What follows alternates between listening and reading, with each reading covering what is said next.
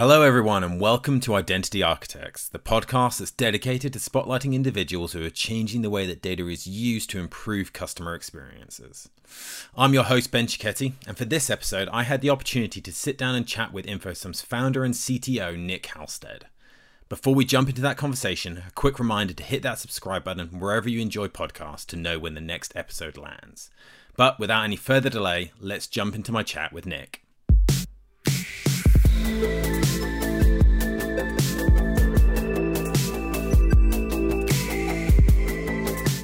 Hey Nick, welcome to Identity Architects. Hi Ben. How's everything going? Good. It's been a nice quiet morning to start off with. Nice. Well, we'll keep you busy for the next little while. For anyone who's unfamiliar with you, can you just give us a quick introduction to Nick Halstead, who you are and what you do here at InfoSum? Sure. So I'm Nick Halstead, founder and CTO, and built the company for the last 6 years. I've been a programmer since age 9, and I, like any founder, get involved in every part of the business. I notionally cover all of the technology, but everything I enjoy is helping to drive the vision out of the company and how we use the best technology to take advantage of all the technology we've built for the last 6 years. Awesome. And you mentioned obviously that you founded InfoSum kind of a little over 6 years ago now, and I've been fortunate to join that journey for about 4 years of that. But where did the kind of inspiration idea of InfoSum come from originally? So it really goes back to my last company, DataSift. I spent 12 years building that. That was very much a company all around taking social media data, finding the value within that, processing thousands of data streams. And I got very close to a number of the biggest social media companies, therefore Facebook, Twitter, LinkedIn, and I recognized a number of key things around the unfair advantage they have in marketing services. Predominantly the large ones like Facebook and Google have direct access to 3-4 billion people around the world, and from a data perspective they have a centralized access of understanding of those people. And coming out of DataSift, I really was thinking about what would level the playing field for everyone else, not just around marketing, but to think about how do you solve for data, making every company be as data rich as Facebook and Google. And that's really about, even if you're the largest, some of the other largest public companies out there, you may still have access to a couple of 100 million people, but these days it's a global economy, and people want to be able to market to literally everyone, like you can on Facebook. And I was thinking about the technology that would break down those barriers of those big companies to be able to work with each other. And my vision really was, if you could take the top 100 next biggest companies who really do have good specialist access and knowledge of customers in whole kinds of different areas, in sport, in fashion, in gaming, but they only have slithers of access to those users.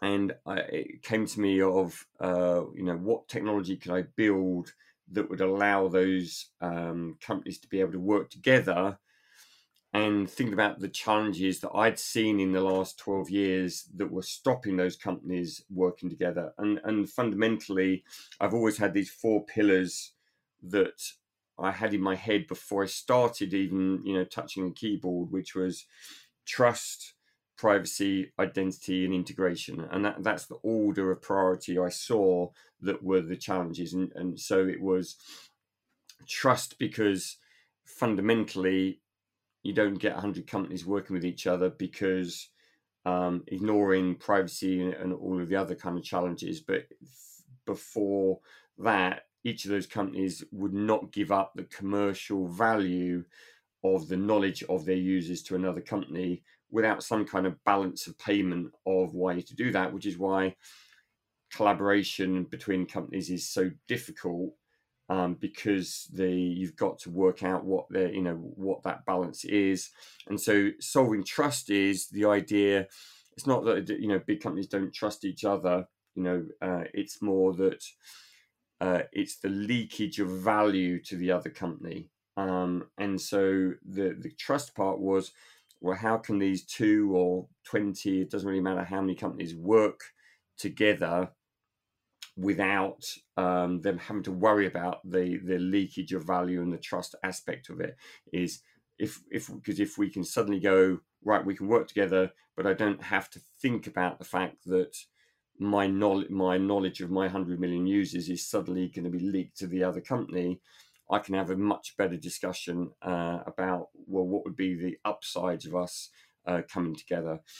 Second, clearly privacy. I'm sure we'll talk about it later on, but clearly if you are going to start using your customers' data, the last 6 years has been transformational in the world of privacy. When I started this, I kind of got the view, because of going back to my story of Facebook, I spent 3 years inside Facebook building technology for them, and realized that when you get to kind of Facebook scale, there's clearly a huge amount of focus on them for the things that they've previously done wrong.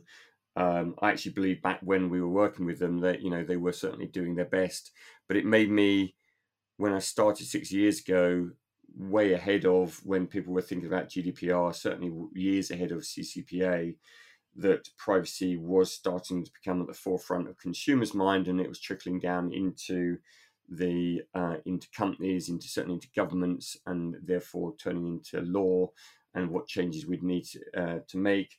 Third, and identity and integration, we can again cover later on, but at the heart of most of the world's biggest companies, to bring people together, you need to obviously understand who they are, and therefore we would need technology to do that. And again, going back to building DataSift, the previous company, much of what I did there was around identity, and everything was to do with identity. So I carried a lot of that experience into InfoSum. And finally, every company I've ever met has always internally and externally had challenges around, when you bring more than one data set together, the integration challenges of that. So it was thinking about, how could I create a whole new way of thinking about solving for that as well. Awesome. That makes a ton of sense. And, obviously what we're talking about really there is data collaboration as a concept, and obviously something that we empower. And what the approach we take has clearly required people to almost reimagine what data collaboration means and how data collaboration could be enabled. So the question we obviously get asked the most is how our technology works, the kind of the non-movement of data element of what we do. And there's probably no one more qualified to answer that question than yourself. So how would you describe what InfoSum is and how our technology works? Yeah, and it's interesting because there are obviously new companies out there starting to come into this space. Fundamentally, what I was trying to solve for was actually taking, at the heart of it, actually quite a simple approach. But generally in technology, the simpler the solution, the more complex it is to actually implement. I.e., if you're going to make it really easy for the customer, then you want to hide all of the complexity, and then actually makes it more complicated. So we actually had a really, really simple answer to solving for trust, and that was what we call the non-movement of data. So genuinely saying, if you're going to work with another party, we will not at any point move your data to the other customer. And because I looked at a whole range of different technologies at the time, 6 years ago, that were either emerging through research in the open source community or other kind of larger companies that had looked at this space, and none of them really solved for what I fundamentally wanted, which was beyond being able to say, oh, I can encrypt something or I can obscure something. That to me wasn't enough. All of those, many of the techniques, in the end, we always find with things like encryption and that they're reversible. So that wasn't enough for me. I wanted a solution that meant it could never actually be broken. And the simple idea that I came back to, which was this, what the industry kind of starting to recognize now as what they call the privacy safe intersection, which is to say, if I can fundamentally agree between two parties that we know the same people in a way that is safe, the rest of the technology can then be built on top of that. And so InfoSum really is made of like 6 or 7 distinct layers, but at the heart of it, we have the base layer, which is using what we define broadly as a mathematical model. We have a number of patents on these, and we're obviously sensitive around the unique way that we developed this. But the simple way to think about this is we use a mathematical model to take a set of people and be able to match them, but not by sending the list of the people. We send a model representation of the identities of those people. That could be any form. It could be email addresses, it can be names and addresses. It doesn't really matter, because they're turned into a form that really no longer represents the underlying data, and it's not a reversible form. But the importance is that the model that we send can only be tested, and this is again pretty standard known thing in data science. For a bit like, I always use the analogy of how DeepMind suddenly revolutionized using AI.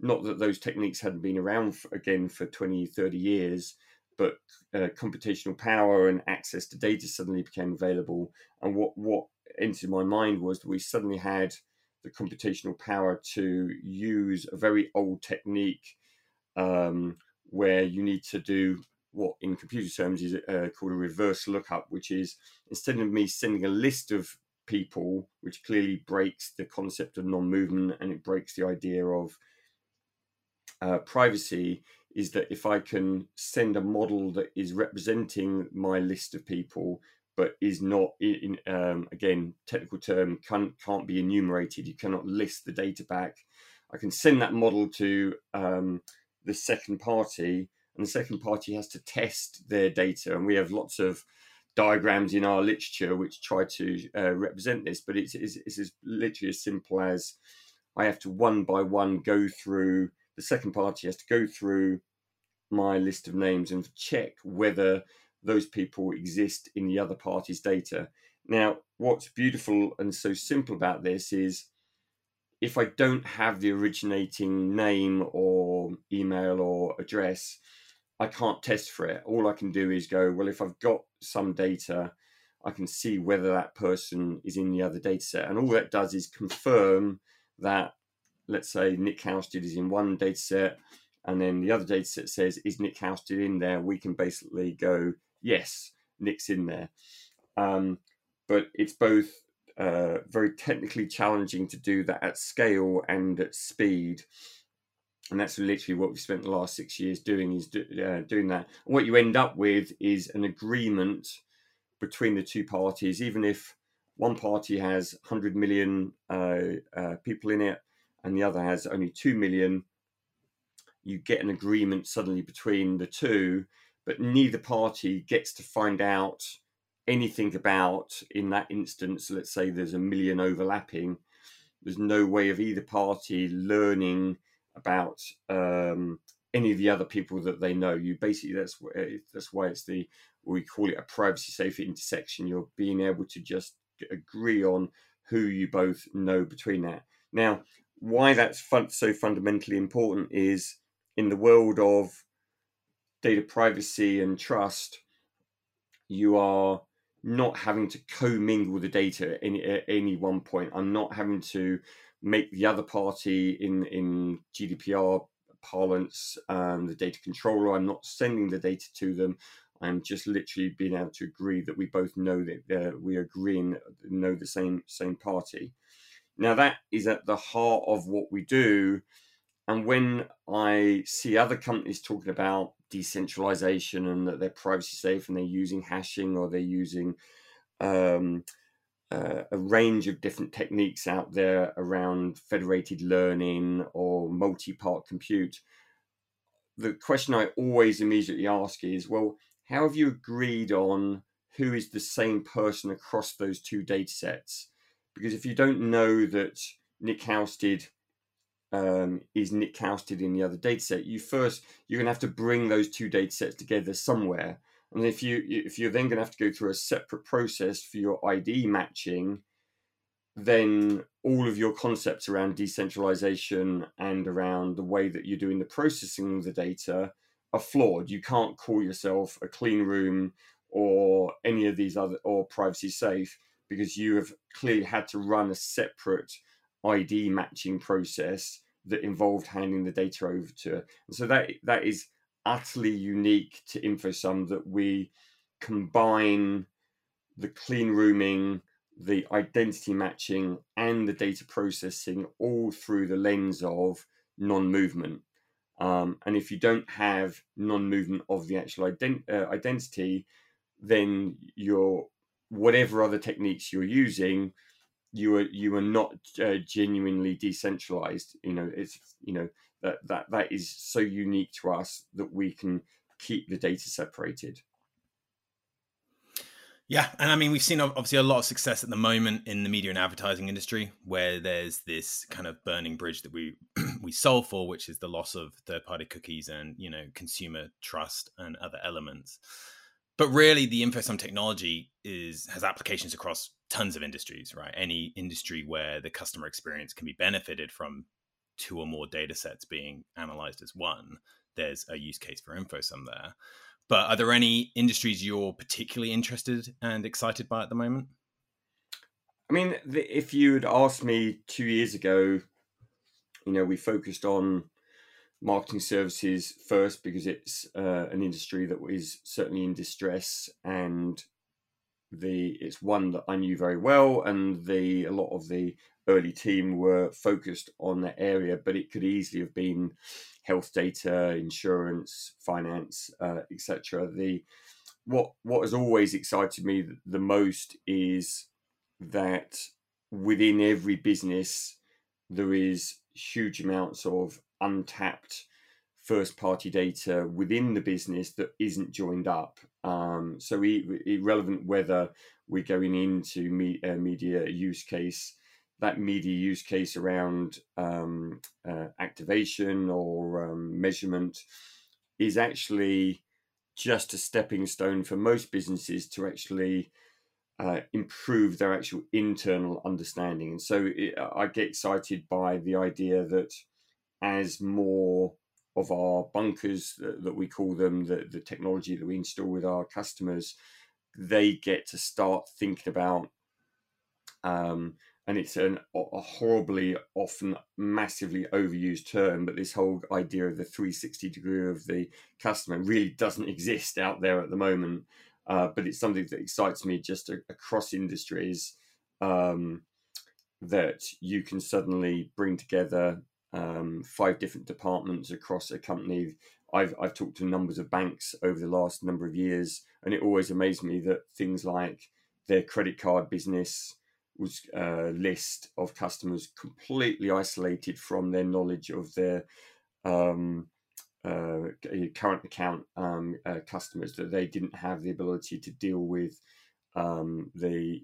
bringing and unifying those two data sets together. But I also I'm not giving away anything from this, because this is a thought I had years and years ago, which was that wouldn't it be amazing in any country, not just the UK, obviously that I know the best, is why any health service in most countries couldn't be joined to the world of apps. You know, a good example of that from a health perspective is you take something like Strava or you take Fitbit and be able to join that to health records and be able to understand what the impact of someone suddenly getting fit is on what their general health over the course of a couple of years.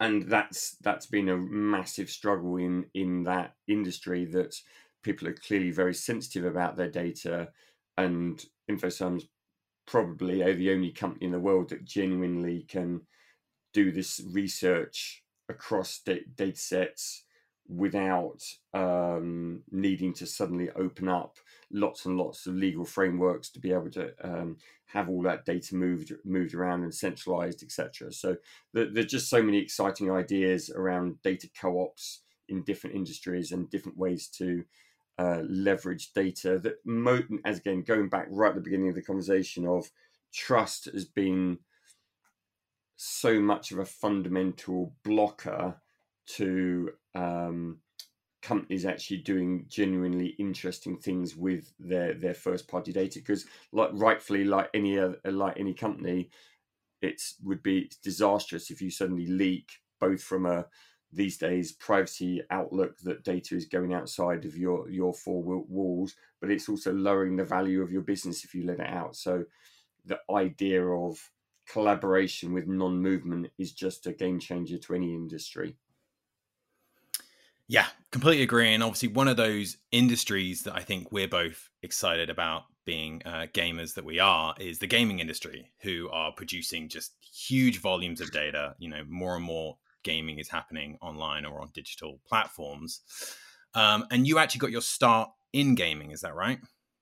Yeah, I age never went to university, left school at 18, went, thankfully, a number of pupils that were a year above me actually went straight to a number of companies. One of them immediately rang me up when I left school and offered me a job in the games industry, and I went from 5-6 years of programming, writing lots and lots of games, to running some of the biggest studios in the UK, running big, teams of 600 odd engineers, building some of the biggest titles out there, and that just gave me a great understanding of how to build companies around engineering.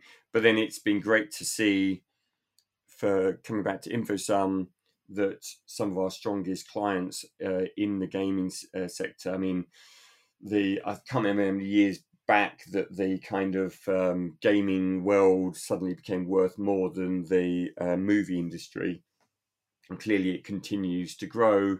And they've because the gaming industry has obviously always been good at technology, they've adopted the idea of the logged in user way ahead of probably the rest of any of the media industry. So unlike many of the publishers who are struggling with understanding who their customers are, the games industry of everyone knows them the best. So that, and clearly they are, like everyone, super sensitive about where their data goes. And so we have great clients in that industry. And it's an exciting world where we are out there building, a whole new network of companies with very much a clear privacy goal and the desire to, use that data, but use it in a sensitive way. But it's still a very untapped world where there's, around the world, who doesn't play games in some form or other, and that generally is great first party data. For sure. And obviously you touched on their kind of the identity crisis that publishers are facing, driven largely by the loss of the third party cookie and the cookieless future that we face.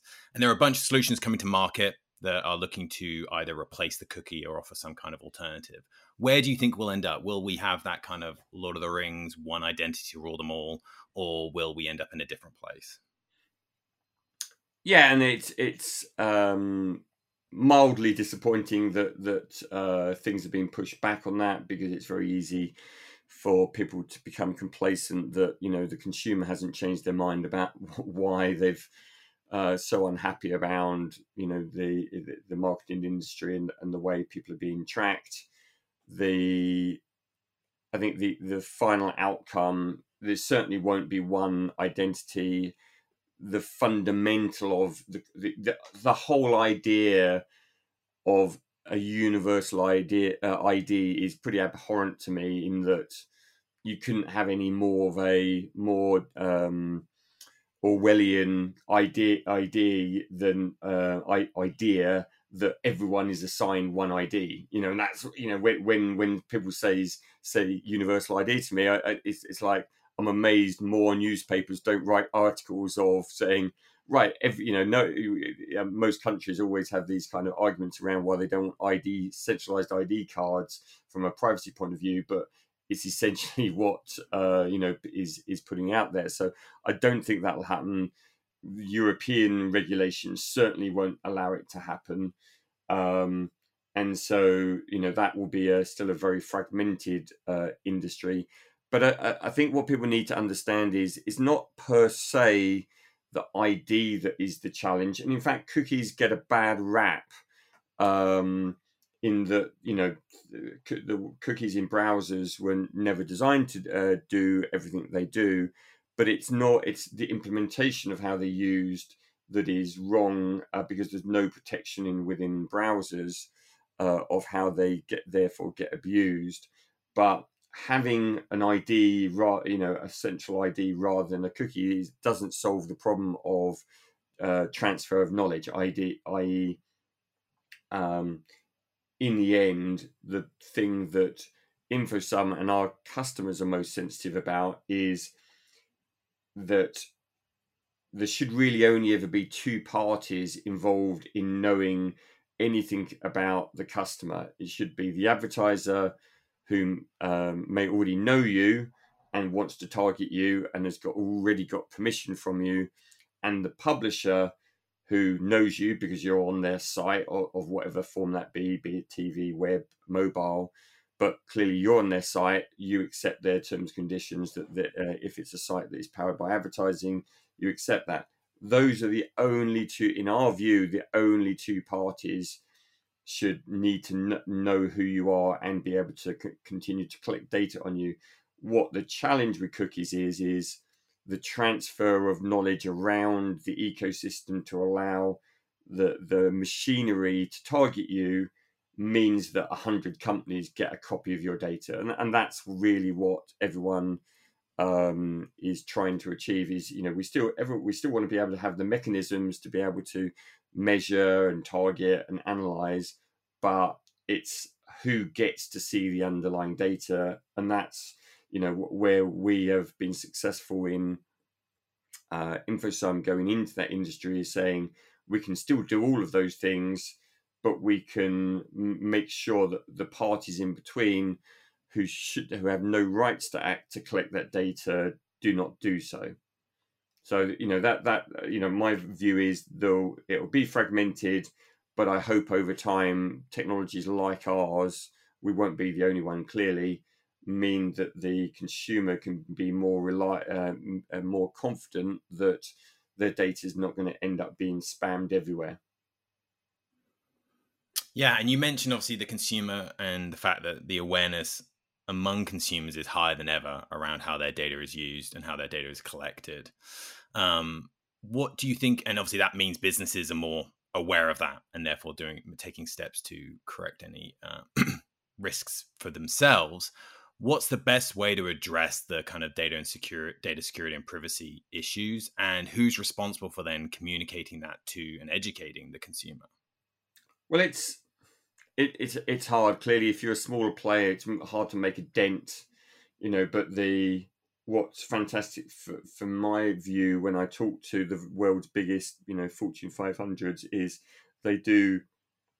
they recognize that the risks they run of getting this wrong now both from a regulatory point of view, but also the consumer view. You know, Apple is famously, has taken a pretty strong line through their the phones and being able to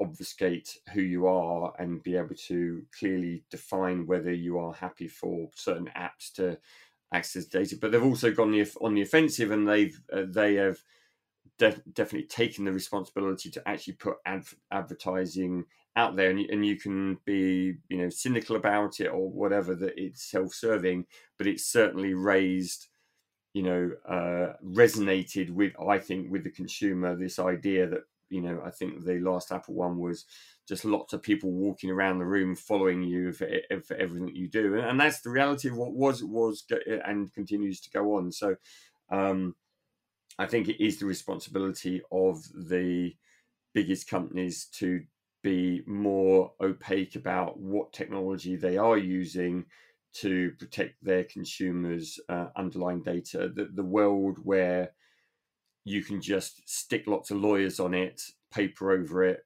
make it look like you're meeting the letter of the legal requirements of the things like GDPR, but the suddenly we're at the line where, are you actually meeting the ethical interpretation of what those things are meant to do? Because there's always loopholes and whatever around these things. So what I see is companies being much more sensitive to, well, are we actually really approaching this in the right way, rather than just the legals.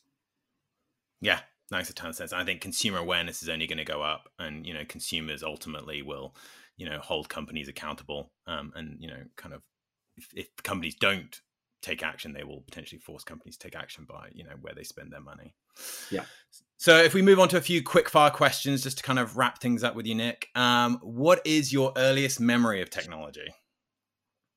Actually, even before I got my first, I'm old enough, unfortunately, to remember, certainly in the UK, the first kind of consumer mass market computer was the Sinclair ZX81. Unfortunately, we just recently lost Sir Clive Sinclair, who started it all, which is, was very poignant for me.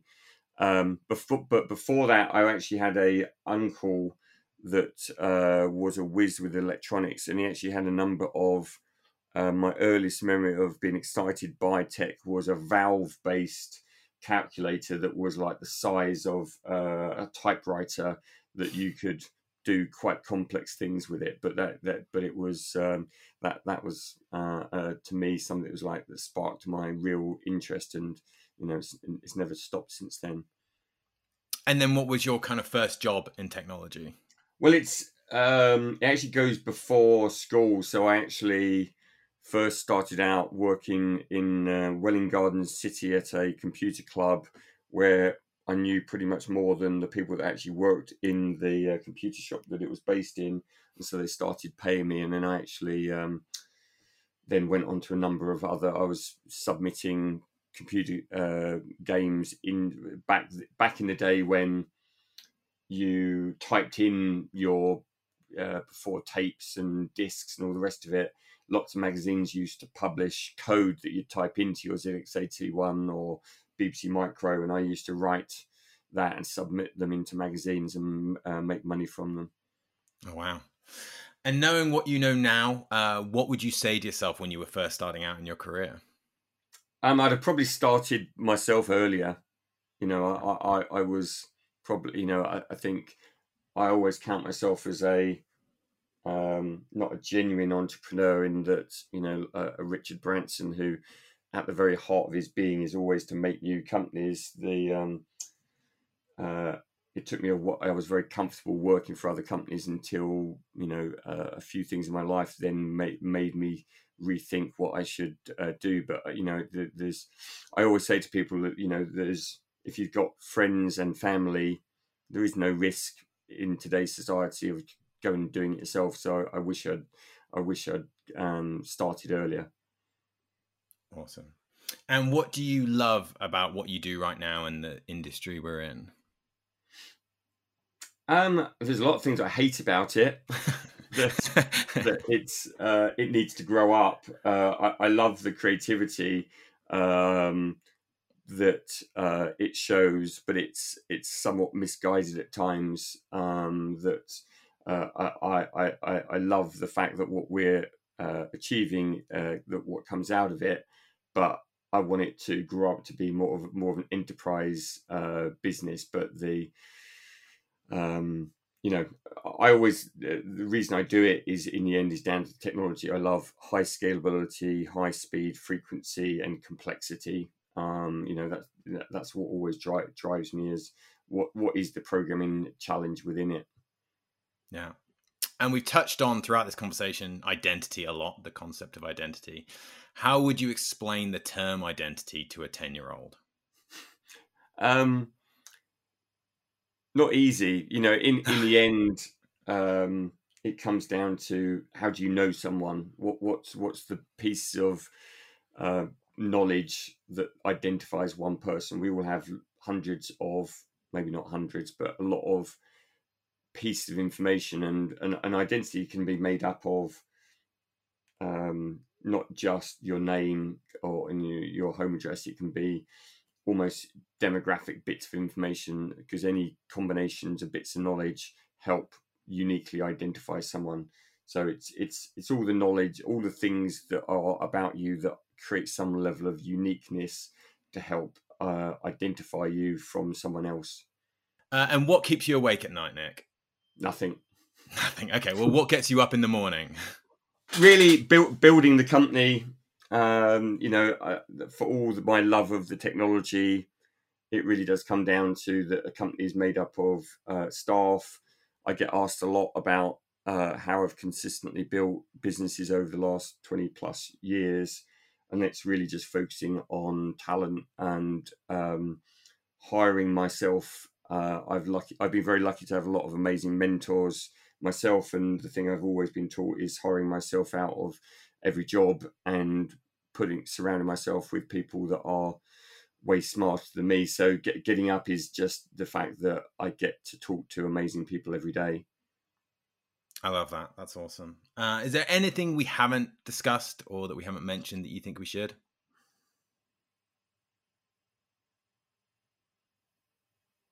Can't think of anything. I'll take that as being a fantastic host then. And yes, we covered everything. I think you've covered everything. It's been a good. Yeah, exactly.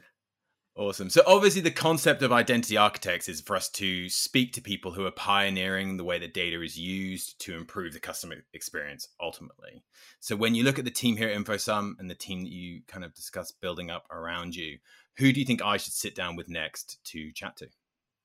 Obviously, we're only just starting this, and obviously the person I've first brought in to replace my main job, which was I was CEO before, was Brian. So I think getting Brian to give his perspective would be great as well.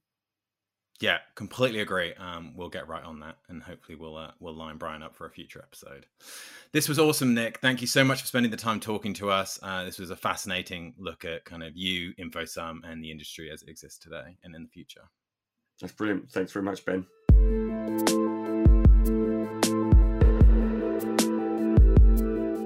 Thank you again to Nick for joining us for the latest episode of Identity Architects. It was fascinating to discuss the world of data collaboration and identity and take a deep dive into what we do at InfoSum to enable data collaboration that powers better customer experiences and prioritizes the privacy of consumers. Remember to hit that subscribe button wherever you listen to podcasts to know when the next episode lands.